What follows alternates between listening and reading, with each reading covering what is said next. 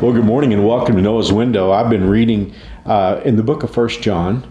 1 John is written by the Apostle John, who wrote 5 books of the New Testament. He wrote the Gospel of John, Matthew, Mark, Luke, and John.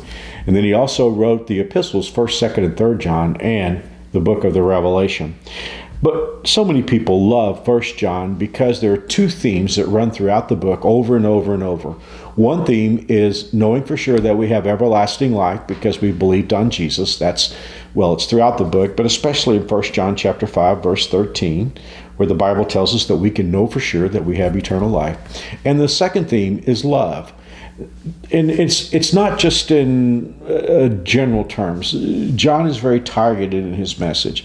John tells us that the only reason why we know love is that God loved us. And our love for him is a response to God's love for us. And then John goes on to say, and this is throughout the book, but I'm going to pull out of 1 John 4:11. Dear friends, since God loved us that much, we surely ought to love one another. What it teaches us is our capacity to love others stems from God's love in our life. I don't want to go off and preach a sermon here, but when we look at our world today, people talk about accepting one another and tolerance. And yet, in reality, I think if there ever was a time where people were more hostile than they are to each other than they are today, I don't know where that time would exist in history. In fact, most of the tolerance that we see today is just tolerance for sin. But we definitely need love. We need it in our families. We need it with our friends, the people that we work with. And of course, as Jesus taught us, we need to love our enemies. So how do we have that kind of love? I mean, when there's tension in our relationships, when there's even perhaps tension in our homes and in our relationships as husbands and wives and parents and kids, how do we have that love?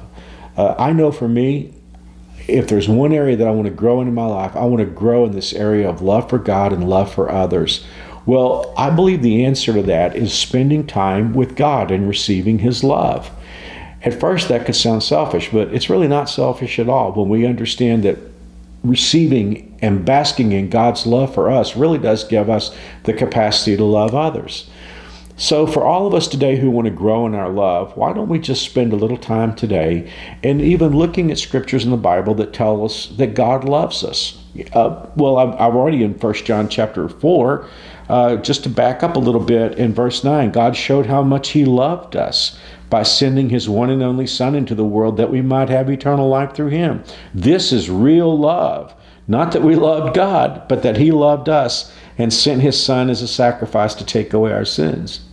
Well, if we want to think about God's love to us, we can think about all kinds of ways in which God loves us. I mean, he gives us food to eat and clothes to wear and a place to live. And he gives us so many daily blessings. But this verse goes to the very taproot of God's love for us and says that God loved us so much that he gave his only Son. And as Paul wrote, if God gave his only Son, if he would not keep his Son from going to the cross because he loved us, how will he not, through his Son, freely give us all things? So just take a little while today thinking about God's love for you, God's love for me. And let's think about the good things that he does. We're getting close to the Thanksgiving holiday. We experience that next month. But the truth be told, I really do believe that Thanksgiving begins when we realize just how much God loves us. And the more that we celebrate God's love for us, the more we're going to be able to love those around us that we love and even have the ability to love those who are difficult to love. Let's think about that today.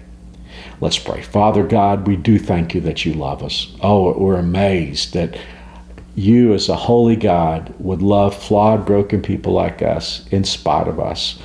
And we pray that you'll help us to love others today. Maybe even love that person who's difficult to love. And we will give you the praise and glory and thanksgiving. In Jesus' name I pray. Amen.